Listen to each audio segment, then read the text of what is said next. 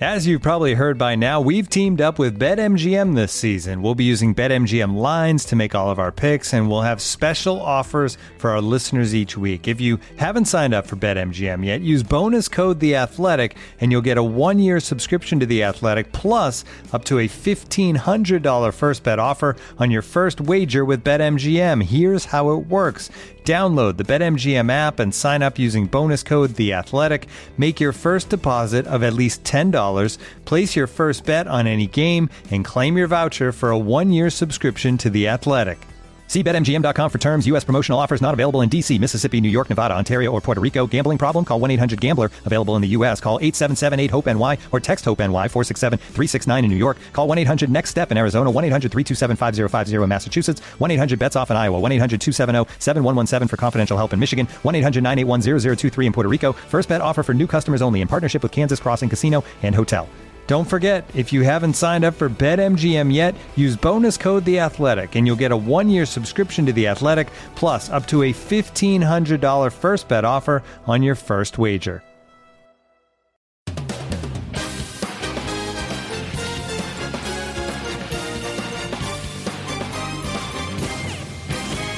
Welcome to The Audible. I'm Stuart Mandel, joined by Bruce Feldman. We are recording this on Thursday morning. We spent the early part of this week at Big Ten Media Days in Chicago, and we want to share some of our experiences there with you. But first, Bruce, right before we came on the podcast, some news broke about a topic that you and I first really delved into here with Bill Hancock way back on a few days after the semis last year, and that is that they have agreed to change the semifinal dates, move them off New Year's Eve for most of the rest of the contract. Yeah, for people who don't know, Bill Hancock is the executive director of the playoff. He's really the face of the playoff. You may see, before you saw Jeff Long, this year you'll see Kirby Hocutt, the Texas Tech AD, as kind of the person defending their rankings, but Hancock is the one who most of us interact with on this. I mean, my takeaway is common sense, and ESPN, which is paying a fortune for the playoff, won out, which is a good thing. I think that's a win-win for the fans. Yeah, they tried to, for whatever reason, they thought they could reinvent New Year's Eve, and it didn't work. Which sounds so stupid when you say it like that. It didn't work, and I think where you have to give them credit is if this were the BCS, in the BCS days, they were just so stubborn that I wouldn't have been surprised if they just kept on keeping on the way it was. And at first, it sounded like they might, but I just think, when we had Bill Hancock on our podcast the Monday morning after, and he just kept saying 1 year doesn't make a trend, and the games were lopsided. He was in spin mode, Stu. He was in spin mode, especially when it came to like the Rose Bowl ratings, and it just, I don't know, like it should be catering to the fans. Those are the consumers, and I think a couple of things are worth, reiterating, which were the first year was a huge deal. And there were probably stronger ratings teams across the board with those 4 teams, certainly with Ohio State in the mix. And that helped drive it. Obviously, the New Year's Eve thing certainly didn't help. And I don't think the games were as good. I mean, the game I was at with the Orange Bowl wasn't quite as bad as the final score looked like. It was competitive at half. Your game was not good. And that certainly didn't help it. Right. So common sense did prevail, but probably with quite a bit of pressuring from ESPN. They really wanted to, they showed them the data. They really wanted to make this happen. And what's interesting is, what was considered to be the biggest holdup? The fact that the Rose and the Sugar are locked into January 1. So the solution they came up with, no, it does not make the playoff games on January 1st every year, but what it does is it puts it on a Saturday or a holiday every year, and you're going to see some semis played as early starting in 2018-19, it's 2018 season, Saturday, December 29th. The year after that, Saturday, December 28th. At the end, the very last one, 2025, is as early as Saturday, December 27th. So you're shifting. You're not reinventing New Year's Eve, but you're moving the idea of the biggest games, the biggest bowls of the season in the past are always played in January. Now we're pushing this a little bit further back into December, even pretty close to Christmas.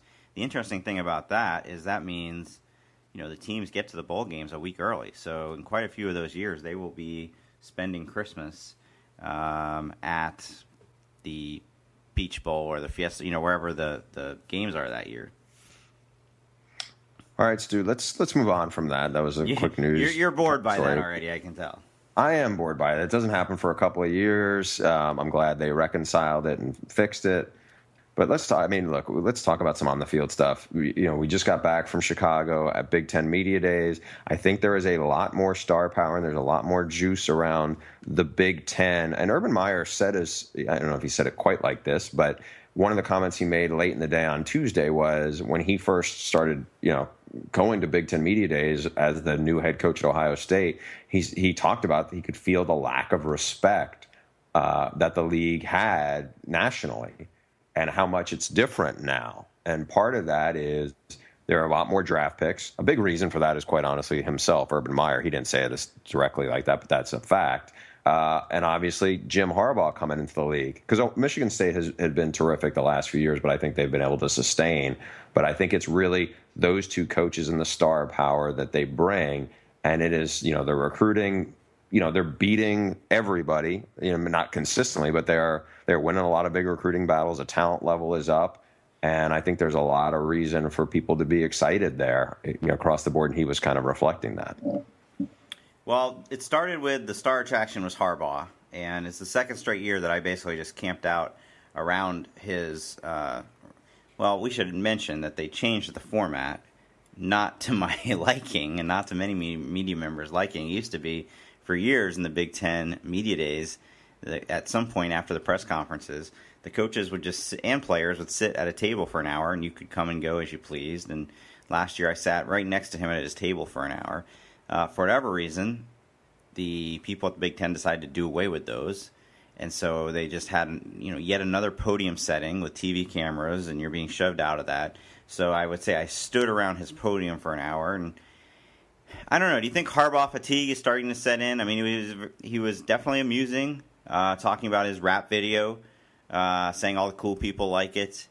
Various other, saying he won't apologize for the tweets to, ripping some of those coaches who dared to question satellite camps. I wrote an article about it. Not many people read it, and I wonder if people are just kind of done with Summer of Jim and kind of into, all right, prove it on the field mode. I think they are. Certainly the rivals are.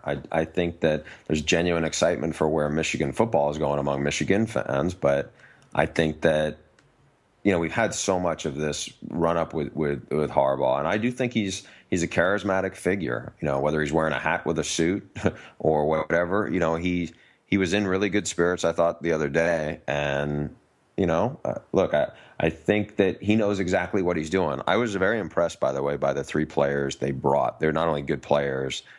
Jordan Lewis is the great cornerback they have. Amara Darboh, the big receiver, and then Jake Butt, the tight end. But I thought they were very engaging. Not only they're really good players, I thought they were really good representatives of Michigan. And, it's funny when you get the reaction of some of these guys. I remember, Lewis is, like I said, he was a very good interview, but, we were talking about what makes Jim Harbaugh so unique. And he was like, people call it crazy. We call it genius.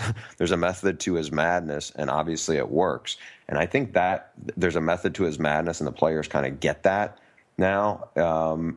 Is a fascinating concept on why this guy is such a good coach, and all this seemingly nutty stuff that he does, which to me always felt like kind of fly by the seat of his pants. The fact that all these guys think there is a method to it, all of it, whether there is or not, the fact that they believe that there is, I think only makes his ability to reach them and motivate them probably that much stronger. As in terms of Ohio State, probably attracted even more attention than Michigan. I spent quite a bit of time around J.T. Barrett, and this is my observation about J.T. Barrett. He's a very thoughtful guy. He's a very introspective guy. And I said this to a couple of the other writers, it was kind of a downer a little bit at times when he talks about his experience of being the Ohio State quarterback and the responsibility that comes with it. I think the pressure is so much that he doesn't necessarily get to enjoy it very much. He talked about, first he talked about being a freshman, just getting there and kind of he used the word hating Ohio State, hating going to practice because it was so hard. I don't think that's uncommon. But then the year that he got thrust into action 2 years ago when Braxton Miller got hurt, he said basically every game it was just kind of relief. Like, I was really nervous about that one. I'm glad we pulled it out. Then last year, I think, he's coming off the injury. This was the first time I really heard him and Urban Meyer talk about one of the big reasons why Cardale Jones won the job coming into last year, which a lot of people, I remember Joel Klatt vigorously disagreed with that decision, and then it seemed to play out that way. But Barrett had a really bad fall camp. He wasn't himself. He said he was thinking too much. So he said Cardale deserved the job. But then the pressure that surrounded that Ohio State team last year, that they were going to be one of the greatest of all time, and then they would struggle to beat Western Michigan. He described the players as they would win games, and then in the locker room afterward it would feel like they lost, and then they did lose, and it kind of derailed their goals. So, how much does this? As I was around Urban as well on Tuesday, especially, but when you talk about JT Barrett, and the motto for Ohio State seems to underscore this, which is the new motto is embrace the grind. And I'm not saying that he's not doing that, but it feels like, and this was manifest more in Urban Meyer, 6 or 7 years ago, and that this was the 2009 season when Tebow was there and they were trying to get the second straight national title, and Meyer was clearly not enjoying the process. It was wearing on him. To some degree, it felt like, and this is all over for JT Barrett. There was a lot of it. It wasn't just like it was before and everything else. And I think there's challenges to, and sometimes I think we in the media and certainly fans probably, whether you don't care or you kind of overlook it, is they are 18, 19-year-old guys who are adjusting to college. A lot of them are away from home. It's not to say that these are excuses, but it is a big adjustment to go into this and go, okay, dealing with the pressure. And, I guess sometimes that's what it takes to be great. But, when you hear somebody verbalize it like he did, I think it's a good reminder of, of sometimes it can feel like a job, and even more than a job. It ended up, I remember being there last spring, the spring going of 15, and that was one of Urban Meyer's biggest concerns. He would specifically reference the 2009 Florida team, and when Tebow came back, and I remember it was exactly the way these guys described last year. Nothing was ever good enough. Now, that was the season where he had all the health problems and briefly retired. I think that what the players are describing feels very similar to that. I think, and I asked Urban Meyer about it after we heard from JT Barrett, and he said we did everything possible to guard against it. I got the sense that he was saying it didn't feel that way to him. Maybe it felt that way to some of the players. I think for him personally, he didn't take it quite as hard. The pressure didn't get to him as much as it did that year at Florida. And you did this JT Barrett story, and you spent a little bit of time with him. Do you feel like, a year or two from now, he's going to have some, I don't say some regrets, but kind of a negative taste in his mouth about, he was part of a national title team, but some of the college experience, that it was felt like such an uphill climb that he wasn't, enjoying it to the level that maybe some other guys do? It's been a very roller coaster career for him. Even when he got the starting job back last year, a week later he gets, he gets suspended for driving under the influence. So, DUI, yeah. Yeah, it wasn't technically. It wasn't called that. It was OVI. Just operating a vehicle under the influence. Maybe it's a state of Ohio. Like it's different. Yeah. Anyway, I think it'll depend on what happens this year. I think this could be a huge year for him because now, first of all, he's the guy. He's no longer the guy that filled in for Braxton Miller or the guy that's going back and forth with Cardale Jones. There's so much inexperience on that offense. The players there. We talked to Pat Elflein, the center.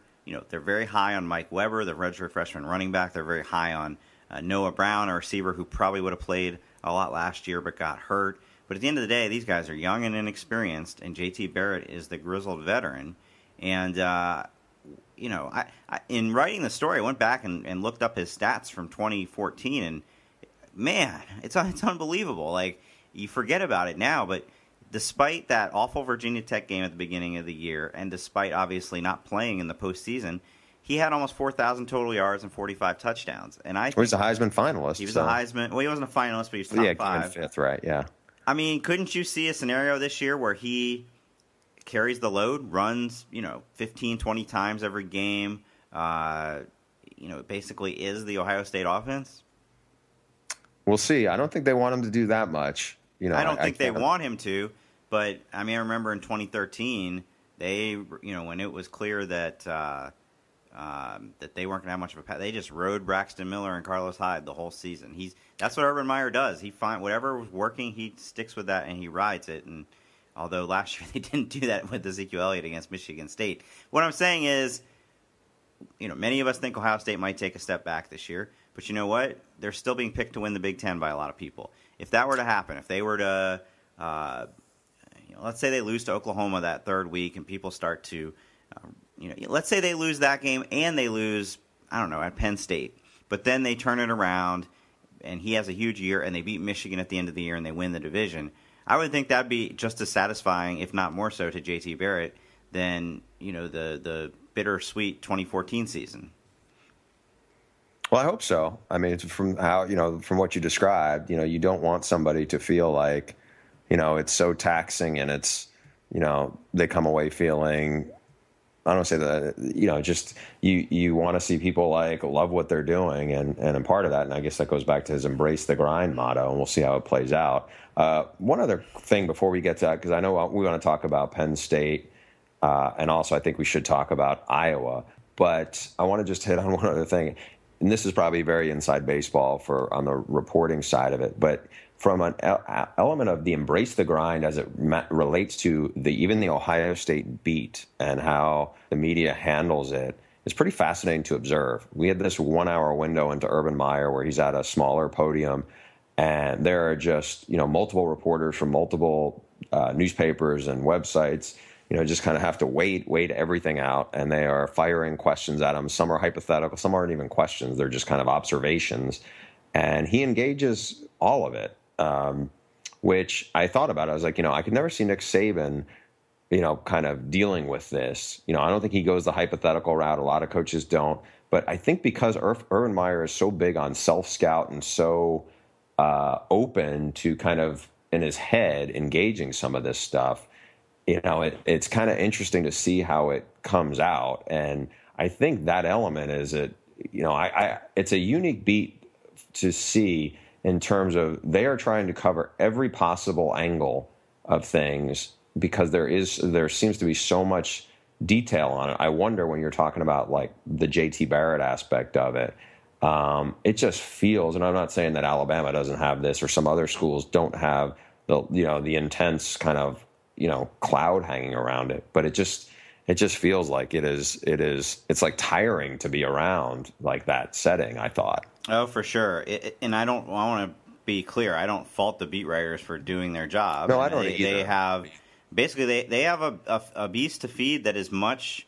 I mean, these are no longer the days of, okay, what's your newspaper assignment today? You got to file a 15-inch feature and a short notebook. I mean, especially those guys at Cleveland.com, who I really respect, they are putting up new stuff on their website multiple times a day, every day, even in the dead of the off season, whether it's about recruiting, whether it's about, a comment that somebody made at somewhere.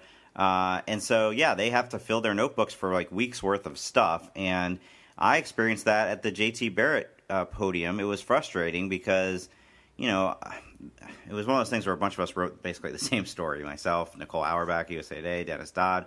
And so you're trying to get him to be introspective and talk about his career. And as I was transcribing the tape actually on the airplane, on the flight back, I noticed, every time he said something insightful like that, the next question would be, can you talk about the receivers or, how are the young guys coming along? They have to do their job. They have to ask those questions.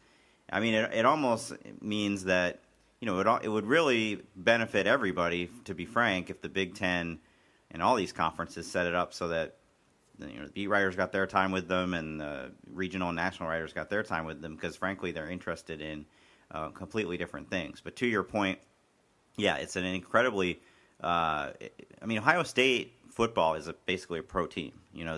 Yes, there's the Bengals and there's the Browns, but I would argue that Ohio State is, certainly the whole story in Columbus. And frankly, if you were to do a poll of the state, there's probably more people who take Ohio State football. How do I put that? The Ohio State football is their biggest football passion, more so than the Browns or Bengals. But you know what? It's not just Ohio State. I tried to go to Kirk Ferentz's podium for a while, and there's a whole bunch of people that cover Iowa who wanted to know about how this offensive line position is shaking up and this kind of that, which isn't of much use for us. Pat Fitzgerald, and maybe that's because it was in Chicago, had a throng of people around him for the entire hour. It's the nature of the beast. College football gets more coverage than ever. I had a funny, you're sitting around waiting to ask your question. I had this, really childish thought that came into my head as I'm waiting for Kirk Ferentz.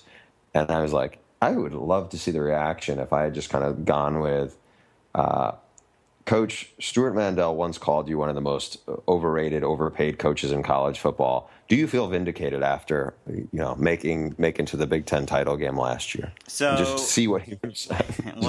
First of all, he is so mild-mannered and frankly bland that I don't think he would have given you a juicy answer to that. But I do remember at the time, and frankly, this is why I stopped doing those worst coaches lists originally. Brought it back for 1 year, didn't do it again. Is I hate that it becomes a story unto itself, where they then go and ask the coach about how he feels about being named to that and whatnot. And that did happen with him. So I'm going to be honest. I was looking for an opportunity to just go up to him, introduce myself, kind of fess up to it and say, thanks for proving me wrong. But you couldn't get anywhere near any of these guys. There was always a throng of 20 people around them, and I wasn't going to do it, in a group setting like that. So maybe next time I see him. I wish we had. Let me just ask. Let's talk Iowa while we're in this. Yeah, let's talk Iowa. We should, so. Okay, but I can't say that I came away with any big Oh, you have more insight about Iowa because I had to leave a little bit early and I missed Desmond King and C.J. Beathard, but you were there. Yeah. Before we get to those guys, by the way, some reporters asked Ferentz early in the day about Josie Jewell. He's their linebacker. He's a good player. And they were saying, is he the first non-senior you've ever brought to media days? And he said yes. And he is the first underclassman captain he's ever had. He just said great leader. And I was like, wow. I mean, this guy must, that's quite a testament that a guy is a great player. I mean, I remember we had on Daniel Jeremiah during late in the season last year and asked him for his, NFL scouting takes on some of these teams. And he flat out said Iowa didn't really have anybody that they were, they was on the NFL radar. I would imagine Josie Jewell will be one of those guys who's labeled as a, not athletic enough, blah, blah, blah. But when I watched their games last year, he was the one. There's Desmond King, obviously, but in terms of the front seven, he was the one guy that really stood out. The day we're recording this, our friend Bill Connolly, who does all the advanced metrics, put out his Big Ten preview, and he is just getting the wrath of the Iowa fans that I know so well because he has them based purely on the analytics projected as the 8th best team in the Big Ten this year. Last year, I remember in his final rankings, they were in the 40s. Iowa was never as, I think any objective person would say Iowa was never as good as whatever they got up to, number 3 in the country. But nor do I think they were anywhere near the 40s. And I'm starting to come around to the fact that while they probably aren't going to go undefeated again, I have a hard time picking anybody other than them to win that division. Yeah, look, I think they're going to be a double-digit win team. Like you said, I did spend some time with some of their players. C.J. Beathard, who, for some reason I never realized, looks a lot like Rob Stone's buddy Alexi Lawless, at least with the goatee, kind of, I thought he did. One cool thing about C.J. Beathard, I was talking to another coach in the league who said, question mark was at quarterback. They have a talented kid who he likes, but he said, I don't know, what kind of presence he has out on the field if it's all there. He goes, who had that? You feel C.J. Beathard. He has that presence. And I was like, well, that's a pretty good statement to make about another guy, because we weren't even talking C.J. Beathard, and he just kind of talked about that. Obviously, they should have another good offensive line. Desmond King, who was their All-American cornerback, who had a fantastic year and opted to come back. Very cool little story. I asked him, again, this is back to my, Jordan Lewis, who, the guy from Michigan. We were talking about them, both Detroit kids. I said, how well do you know him? He said, I've known him since I was a little kid. We were on the same Pee Wee football team, the West Side Cubs. I said, wow, you guys must have never lost. He goes, no, we did. But he mentioned that also on that team was Malik McDowell. So you have arguably the two best cornerbacks in college football, and maybe maybe one of the best interior D linemen, all on the same Pee Wee team. And he said there was an Ohio State player on there, and I forgot who the MAC player, he said, I think was from Akron or Toledo, was also on that same team. I was like, wow, that's a lot of talent. So, all right, one thing I wanted to ask you about. Not going anywhere with that, huh? No, sorry. One thing I want to ask, two things, but the first one is a bunch of new coaches in that conference this year. Lovie Smith at Illinois, DJ Durkin at Maryland, Chris Ash at Rutgers, and you could even count Tracy Claeys, who got the job at Minnesota full-time after last season. Which one do you have the most confidence in? To do what in the first year, or to be there 5 years from now? To eventually have the most success at that program. The one that's most intriguing to me is Lovie Smith. Just because he had a lot of success in the NFL. I know from talking to guys who work with him back in Tennessee 20 plus years ago, he's very good when, he comes across as very genuine and sincere. I don't know how good they're going to recruit, but they're in the more favorable side of the conference. I don't want to say Illinois has been a sleeping giant for a while, but they've had so much up and down there and so much instability. The other, I think Chris Ash ultimately will be an upgrade over Kyle Flood. I definitely think DJ Durkin is, and DJ Durkin is interesting to me. He was the other one I would put in that category with Lovie Smith, because they're in a pretty fertile recruiting area, and you talk to everybody. This guy's pedigree is, he worked for Urban Meyer, he worked for Jim Harbaugh. We had talked a lot when I talked to him about, how do you convince guys to not go to play for Urban Meyer or Jim Harbaugh or Mark D'Antonio? And his real selling point is going to be, those are great programs, but there's something special about being part of something where you can be on the ground floor and say, yeah, you turned it. You were a big reason. And he was part of that on that Jim Harbaugh staff at Stanford, almost a decade ago, where they went from being one of the worst teams in Power 5 football, if not the worst, to a powerhouse in 4 years. And I know a lot of those guys who were part of that turnaround take a lot of pride in that. So we'll see. He's done very well in recruiting so far. We'll see if he can keep. They have a top top 3 or 4 defensive end who's already committed there. We'll see if he's able to keep them. They have a really good quarterback committed. I'm fascinated because just the Randy Edsall just felt like they were spinning their wheels, and I think there's some good energy there, and I think they're about to upgrade their facility. So, Maryland to me is a little different. So I would say either Maryland or Illinois on that. So I remember when both Chris Ash and DJ Durkin were up there, I remember thinking, Maryland and Rutgers both really upgraded. Even though these guys haven't coached before, I think I just have confidence that they are going to do bigger things than their predecessors did. But then you think, well, but there's a ceiling to it. What would the circumstances have to be for Maryland and certainly Rutgers to rise up one year and win the division? You would have to be better than Ohio State, Michigan State, and Penn State. It's such a tall order. But I also don't know that necessarily has to be the measure of success. I think of that group, I like DJ Durkin. I think that he's the right guy for that job, and I do think Maryland, I don't know about sleeping giant, but they've done it before. Ralph Friedgen had 3 great years there when they were in the ACC. I think I told this to you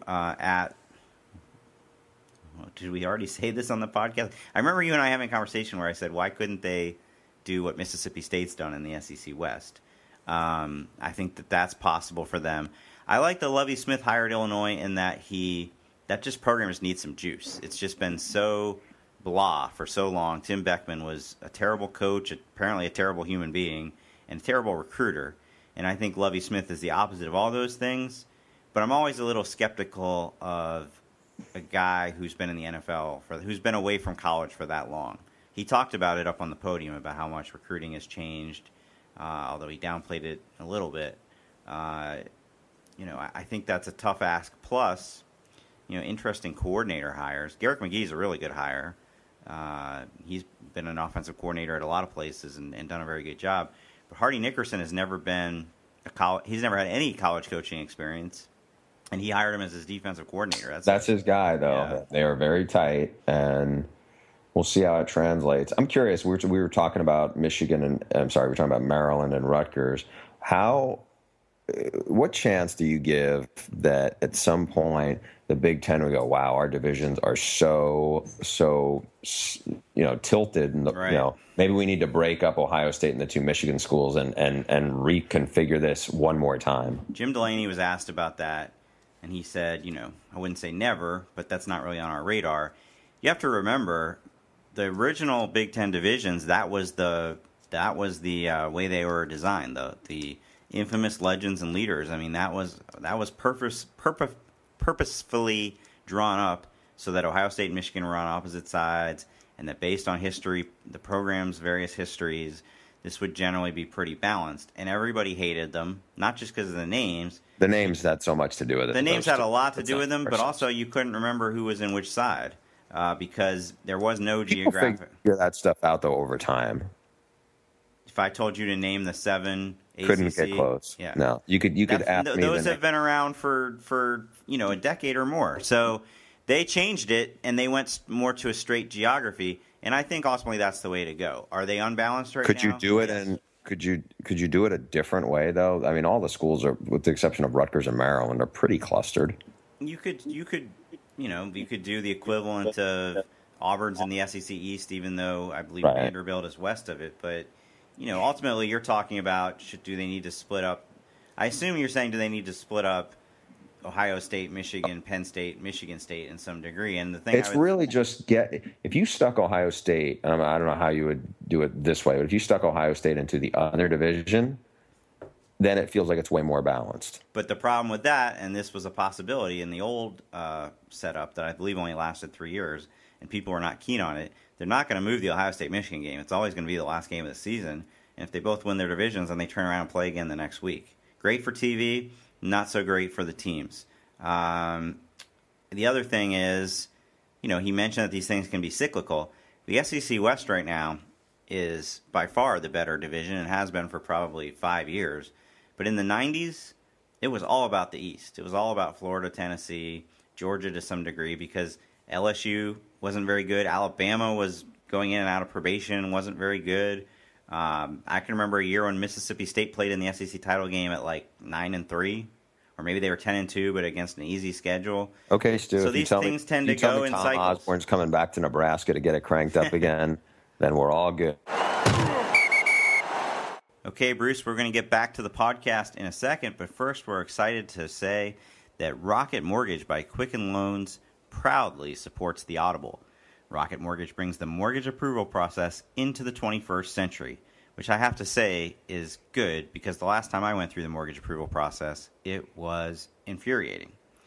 It is fast, powerful, and completely online. Rocket Mortgage has taken all of the complicated, time-consuming parts of applying for a mortgage out of the equation. Hate searching through stacks of old files and paperwork? With Rocket Mortgage, you can easily share your bank statements and pay stubs at the touch of a button, helping you get approved in minutes for a custom mortgage solution that's been tailored to your unique financial situation. And even better, with Rocket Mortgage, you can do all of this on your phone or tablet. It's a quick online process that you can manage from the convenience of your couch. So, if you're looking to refinance your mortgage or buy a home, check out Rocket Mortgage today at quickenloans.com/audible. I love that they proudly support the Audible. Yes. I mean, it's a new direction for you because they always have you going with the, it's what is it, flowers or mattresses. I mean, this is a much more I think it's something non-sensual Stu Mandel for the Audible listener. Well, just to be clear, we still want you to buy mattresses and flowers, but you should also go to quickenloans.com/audible, because we all know that mortgages and mortgage refinancing comes up quite regularly for many people. We need to hit on a couple quick news items that came out of Big Ten Media Days. First of all, Jim Delaney. Jim Delaney, to be clear, did not step up to the podium and announce he was retiring. It was kind of interesting to watch how that story came about. Our friend Dennis Dodd asked him if he thought he'd still be around in 6 years when the new TV deals expire, and he basically said, probably not. I'm 68. I assume I won't be around then. That becomes a news thing. I tweeted, unfortunately incorrectly, and I hate that this happened, that his contract, I remembered that he got a contract extension. I looked up the date. It was 2018. I said this is the logical date that he would retire at, because by then he will have launched the new TV deals, been that will have been up and running for a year. And then Nicole Auerbach reports something that directly contradicts that, which is that a source says he's planning to go till 2020, and that is when his contract ends. So it must have gotten silently extended at some point. I actually still believe he won't make it till 2020, but now there's a date out there. He's, saying the end is near, and that's revving up a lot of talk about, the legacy, his legacy. And my gosh, when this guy does retire, although he's been very divisive at times, I know there's a lot of people out there, fans out there, who think he's arrogant, wields too much power. But it's hard to argue at the end of the day with a legacy that includes adding Penn State, which basically was, so unthinkable at that. It was so revolutionary, if you will, that a Midwest conference would add an Eastern team, and it set in motion all of the realignment that followed. The Big Ten Network, again, nobody had tried anything like that. People laughed at it. It's turned out to be a huge success. The other conferences have copied it. And then the other thing I've been telling people, and I don't think people understand, as much as he gets flack for during the BCS, he was always seen as the guy holding it up from going to the playoff. The BCS originally never happens without obviously the Big Ten, Pac-10, and Rose Bowl getting on board. If it were up to the Rose Bowl and the Pac-10, that game would have gone on exactly the way it was played for the rest of time. They didn't care about a national championship. It was Delaney who convinced them, we need to do this. We need to have a national championship game, even if that means Miami and Nebraska are going to play in the Rose Bowl one year. Hey, one other thing while we're talking about new stuff. Early on Tuesday morning there, it created a little bit of buzz, was the negative recruiting story that had come where a reporter had asked first Mark D'Antonio at Michigan State, and then later Urban Meyer from Ohio State, about a story that had appeared in the Reading Eagle about a month earlier. Or as the reporter referred to it, the Reading Eagle. Yeah, okay. Which sounds like a high school mascot. Yeah, it does. So that James Franklin at Penn State had made some allegations of negative recruiting by those schools. And Mark D'Antonio's answer was more, that's not our MO, that's not how we do business. Urban Meyer was, this is the first I've heard of it, absolutely not, and I will take that up with Coach Franklin. At which point, as soon as I walked out of the room, I was like, I'm going to call James Franklin and see what he says about this. And James Franklin was a little caught off guard that this story had become a story. And he's told me, all I've ever said was that every kid we're recruiting is also being recruited by Michigan, Michigan State, Ohio State, and Notre Dame, and they don't have the same challenges we have now. He goes, then in a separate quote, I mentioned that right now we are dealing with negative recruiting, and that two separate quotes over a 35-minute interview. And he said, I never said that any of those schools are the ones doing the negative recruiting against us. They're not. It is one particular school, but I did not name who that was. Afterwards, and then I tweeted that out, and the story came out. Later in the day, Urban Meyer was asked about it, and he said, no, I read the story, and basically we're all good. Now, I saw subsequently, I guess, the writer of the original story, and I'm actually surprised that this did not get more attention a month ago, because there's so many bloggers and so many people who cover the Big Ten, and certainly Penn State, that it didn't just come to light sooner, that this writer had even written this. But he said that, he took it that Franklin was implying that these schools had been the ones negative recruiting. So that was the kind of, I don't know if we call it the non-story, but it was definitely some heat Tuesday morning around the Big Ten because of it. Well, again, another unfortunate media moment, in my opinion. I think he took some quotes and strung them together, and then the reporter in the room who asked the questions asked them in a way that made it seem like if you're Urban Meyer and you're standing up there and you get this question about accusations of dirty recruiting and you've never seen this article, I mean, I don't know what's going through your head. Maybe you think that James Franklin went public and said Ohio State is negatively recruiting against us, which would be pretty inflammatory. It wasn't like that at all. It was also said in the big room. This wasn't like off to the side. And being televised on ESPN or ESPNU or something at that time, so people watching at home are seeing it. I didn't get the sense from reading that interview that Franklin was offended by it even, or shocked by it. He's just stating that's how it is. Because frankly, that's how it is all over the country. Everybody negatively recruits against everybody else. In this case, though, it involves, well, we've left out one element of this. Sandy Barber, the AD, held a little gathering. She was around, and the reporters, and I got the sense that this was more her pet cause, that she's really irked about it, and she wants to let it be known. And she went a little bit further and said that, she kind of categorizes negative recruiting, that there's two different types, and that this is the type where people are just flat out lying and making stuff up, and that, that's really set her off. What she's saying basically is, with the new wave, she said with the new wave of Sandusky stories, right, that Schiano might have known something, or Tom Bradley might have known something, that other recruiters are telling them Penn State's going to go back on probation. And that's just not going to happen. We've talked about this in the past. The NCAA, that thing backfired on them so much that I don't know what's going to come out, but they're not going to go back down that road. But ultimately, all is fair in love and recruiting, and I would like to think most kids are smart enough, and their families are smart enough to find out from Penn State first if there's any truth to that. Mm-hmm. All right. Well, let's move on. We haven't gotten to the mailbag in a little while. We have not gotten to the mailbag in so long that when I went to pick out the questions, many of them, unfortunately, had already become pretty dated. So we apologize that some of them I think we definitely would have gone to earlier. This one is a question that from Quincy Miller, and it involves one of your favorite guys in college football. Ready? Yeah. Who is it? By the way, I haven't seen it. I know. Often this ends up with me surprising you. Hey, Stu and Bruce, I have a question related to Stu's GM theory of college coaches. And that's my theory that that every college team should have a GM who handles all the recruiting, structuring, organizational stuff, and then an on-field coach. I'm a Texas fan, and tell me if something like this would be crazy if Charlie Strong didn't work out. What about hiring someone like an Ed Orgeron, who's a terrific motivator, glad-hander, and recruiter, and putting him in charge of only those things?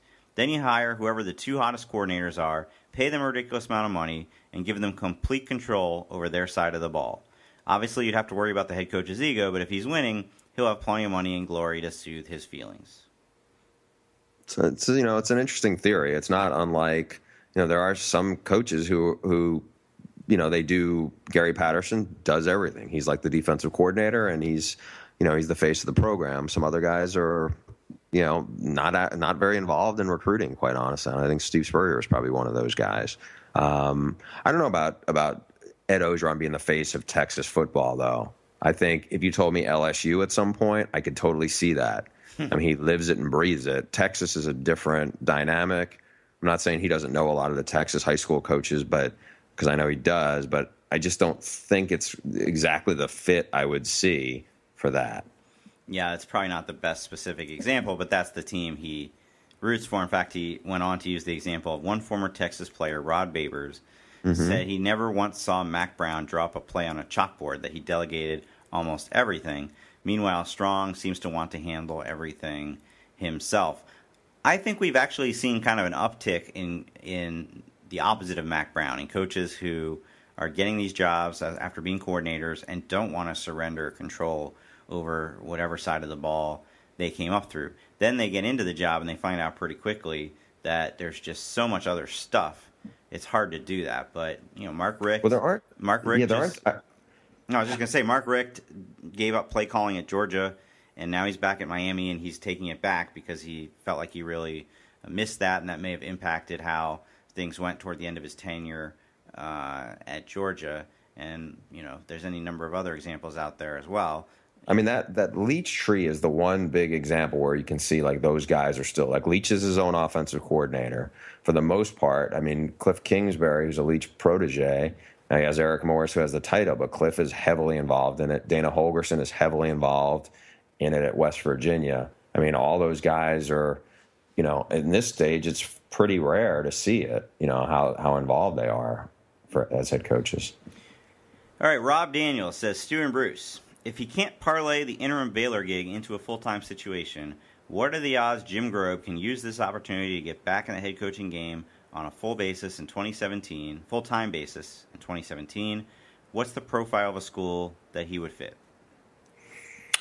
That's an interesting, dynamic we got here with Jim Grobe. Now I'll say Jim Grobe will be 65 around signing day next year, and I don't know how many schools would want to go that route of hiring a guy. I think there's a big difference between 65 and 55 and even 60. Yeah, there's definitely like a undercurrent of ageism to cut to the college coaching hiring. I feel like once guys get up into their late 50s, early 60s, even if they're pretty accomplished, like Philip Fulmer had a great career, but when he got let go at Tennessee, he never really got a sniff because people felt like if you got a choice between hiring somebody like that or going out and hiring the next young coach who's going to, connect with recruits and re-energize the program, they tend to want to go in that direction. Yeah, let's say this. Jim Grobe is a West Virginia guy. I think he's actually from pretty close to where Marshall's from. Doc Holliday's won a bunch. Somehow, if Doc Holliday gets another job, would Jim Grobe be a good fit there? Yeah, I could definitely see it, but would Jim Grobe at 65 want to go back to a non-Power 5 school? You make an interesting point there because I feel like, okay, let's take the MAC as an example. The typical hiring model at most of those schools, because they can't pay a lot of money, is they go out and get somebody who's relatively inexperienced. And if that guy has success, after 2 or 3 years, he moves up to another job. Any number of examples there. Matt Campbell going from Toledo to Iowa State this past offseason. I think we agree. PJ Fleck will probably move up at some point. Dino Baber. Like five straight. Young, but yes. Yeah, like 5 straight Bowling Green coaches. But then there's the one exception in that conference, Ohio. Frank Solich has been there since like a year after he got let go at Nebraska. And, Ohio has never pulled a Boise or anything to that extent, but they've been consistently a bowl team since he got there. And so so you make an interesting point. If whatever MAC team like Western Michigan loses their hot young coach this year, would it make sense to bring in a Jim Grobe who will actually be there for a while? It's a thought. I mean, you got to determine how much energy he has, how much he really wants the job, and how much he wants to work in that environment. It's hard to say on the specifics, quite honestly. Yeah. This next question, I'm going to ask it, and then I'm going to answer it myself, if that's okay. Okay. It's a little history lesson from Jason Higgins in Seattle. Hey, Stu and Bruce, love the pod. When one of you guys mentioned South Carolina as a program that could possibly really hit the skids, it got me thinking back to the original realignment of the 90s when Arkansas and South Carolina went to the SEC and Florida State went to the ACC. Considering the Seminoles were on a run of 5 consecutive top 4 seasons when they joined the ACC in 92, it seems surprising today that the SEC chose to take South Carolina, who had been a pretty average team. Can you recall the reasons why the SEC chose the Gamecocks? Well, it's actually the fact that Florida State chose the ACC over the SEC. Bobby Bowden, they had an invite to the SEC, and Bobby Bowden, as the story has been told many over the years, decided correctly that he would have a better path to the national championship in the ACC than the SEC, and that certainly proved true. There were many years there where Florida State would just, basically you'd go into the season knowing they were going to easily win, 9 of their 11 games, and then would come down to the Miami and the Florida games. That definitely proved correct. I don't actually know why South Carolina in particular. I know Arkansas, the story there a little bit better. The Southwest Conference was starting to crumble at that point. It would be a few years before the full collapse and them merging with the Big 8. But it was very unstable. Everybody was cheating. Or that's why Arkansas got out when it did. Somebody will have to write in maybe from South Carolina with a better understanding of how that happened, but it definitely elevated that program quite a bit in terms of its profile. It didn't have a lot of success in the SEC until Spurrier, but that was a huge boost to that program. Can we do a quick trivia question since you throw these emails at me and I don't see them, and I'm going to throw something at you and I want to hear your answer? Okay. From the time Florida State joined the ACC, how many conference games did they lose in their first 9 years? I know the answer. 2. Did you go on Wikipedia already? No, I lived through it. I remember it. I remember how staggering that was. So it was 92 to 2000? I mean, I think I can even tell you which 2 they were. It was so rare. The 95 Virginia, it was like a Thursday night game. They were number 1 in the country. That was Mike Groh as the quarterback. I remember being in a bar in Hartford for this. Okay, that was a detail I would not have remembered. I mean, certainly it was at least 1, if not 2, Barbers, right? Yeah, Rondé and Tiki, yeah. But it was Mike Groh was the quarterback, and I remember it was like a last goal line play. And then when Chris Wenke was there, one of those seasons where they made the national championship game, but along the way they lost. They had a bizarre loss to NC State. Now I want to say that wasn't even close. Apparently they lost 24-7. You looked it up? I don't remember that. Yeah, I looked it up. I have no recollection of that. I remember Chris Wenke crying afterward. I remember. Well, that would have been Torrey Holt would have been on that NC State team. It probably wasn't a bad NC State team. They were a 7-5 NC State team under Mike O'Kane. There you go. All right, far down the rabbit hole. Next question, Stu. That was just people who didn't live through it. I can't even begin to describe how much they dominated that conference for the first 8 years. They were rarely even tested. Do you remember? We'll go on to the next one. But do you remember when this would have been '97 when FSU played North Carolina? Mac Brown. It was the best North Carolina team in ages. They were, I want to say 9-0, 10-0, something around then. It was this very highly anticipated game, and Florida State beat the snot out of them. I do. Last one. Oh, shoot. I've lost the person's name. Bruce and Stu. Recently, you had a mailbag question about a team that is currently doing great, but that you think may have a few seasons of not doing great, a la Texas. Do you remember that one? Yes, I think you said Oregon was the team that could slide off from that. Yes, I did. I submit that it won't be a team, but a whole conference, the SEC. I say they will have a slide because their success over the last decade has been unprecedented. They can only go down. Also, one big reason for the recent streak is Bama, and a big reason for Bama's dominance is Nick Saban.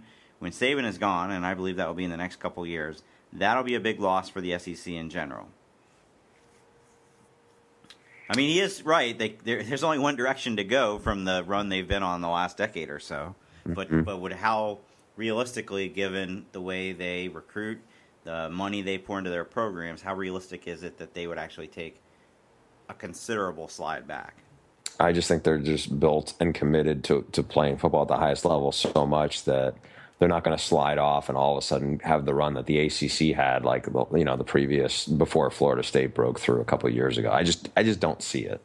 Those are football schools. They're not basketball schools by and large. And if Saban falls, leaves, and then it goes back to where Alabama was before, then LSU with whoever their coach is, whether it's Les Miles or not, or who knows, maybe Brett Bielema gets it going at Arkansas or Tennessee. I just don't think that they're going to go back to even what they were, in the 90s when they were good, but not, like you said, the SEC West wasn't that strong. I just think that their commitment level has pushed into a different realm now.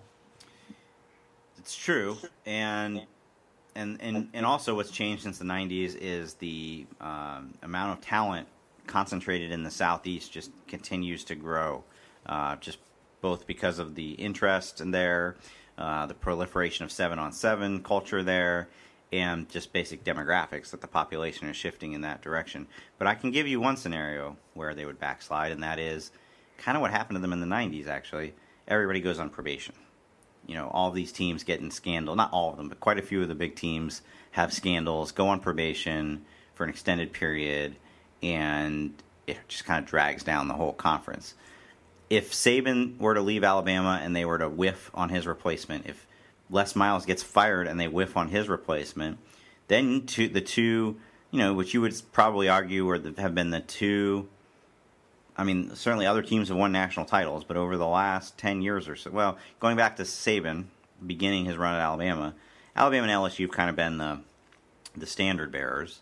They've never really had a backslide. They've been, contending for titles almost every year. If those two programs took a big step back, I definitely think they would feel it. Yeah, I just think somebody else would benefit from it and get the push, whether it would be, even Auburn, or whether it would be Florida, or whether it would be Georgia. I just think that it would, you push one down, the other one pops up then. Right. Well, you can send your mailbag questions to theaudiblepod@gmail.com, which reminds me, Bruce, there was a little news that went on. Darren Ravel actually tweeted this. The Miami Dolphins are going to be starting a new, I believe, once-a-week Periscope show about the team, and it's called The Audible. Well, how do you feel about that, Stu?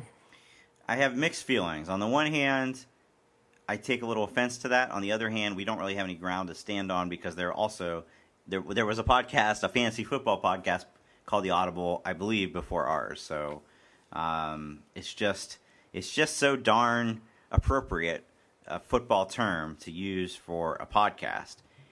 Well, they also, remember when Marco Rubio was running for president? Oh, yeah, he tried to use that too. I hope it works better for the Dolphins than it worked for Marco. So, but yeah, when people sent us, tweeted at us about the Dolphins Audible, I was like, yeah, we can't take issue with that because, and I don't know if anybody had it before the fantasy football guys have it for theirs. But I'm sure they weren't thrilled when we went that direction. So, we haven't heard from their lawyers, so all good. We have some big plans for the Audible in August. I'm very excited. We are lining up some guests that we're going to be tapping into our friends at Fox quite a bit, but I think you're going to find some of them to be, they're going to be people you haven't heard from yet, and I think you're going to find it very interesting. And of course, we will be shifting or gearing up more and more for the season. So I'm pretty fired up. We're both done with media days. We are going to do some travel for camps, but I don't think it'll be too disruptive. So I guess that's all a long way of saying if you enjoy the Audible, you should subscribe on iTunes, Stitcher, or your favorite podcast app. Tell your friends to do so as well. And give us a 5-star rating if you got a chance. It really helps get the word out. We'll see you next time.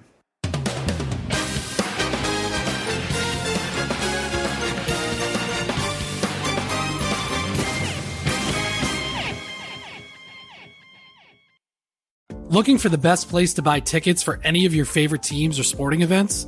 We've got the spot. Our partner, StubHub, has been the leading ticket marketplace in the world for over 20 years, providing a 100% guarantee with every order. From a worldwide selection of live events, the widest choice of tickets, and industry-leading partnerships, StubHub has what you need to purchase with confidence. StubHub, an official partner of The Athletic.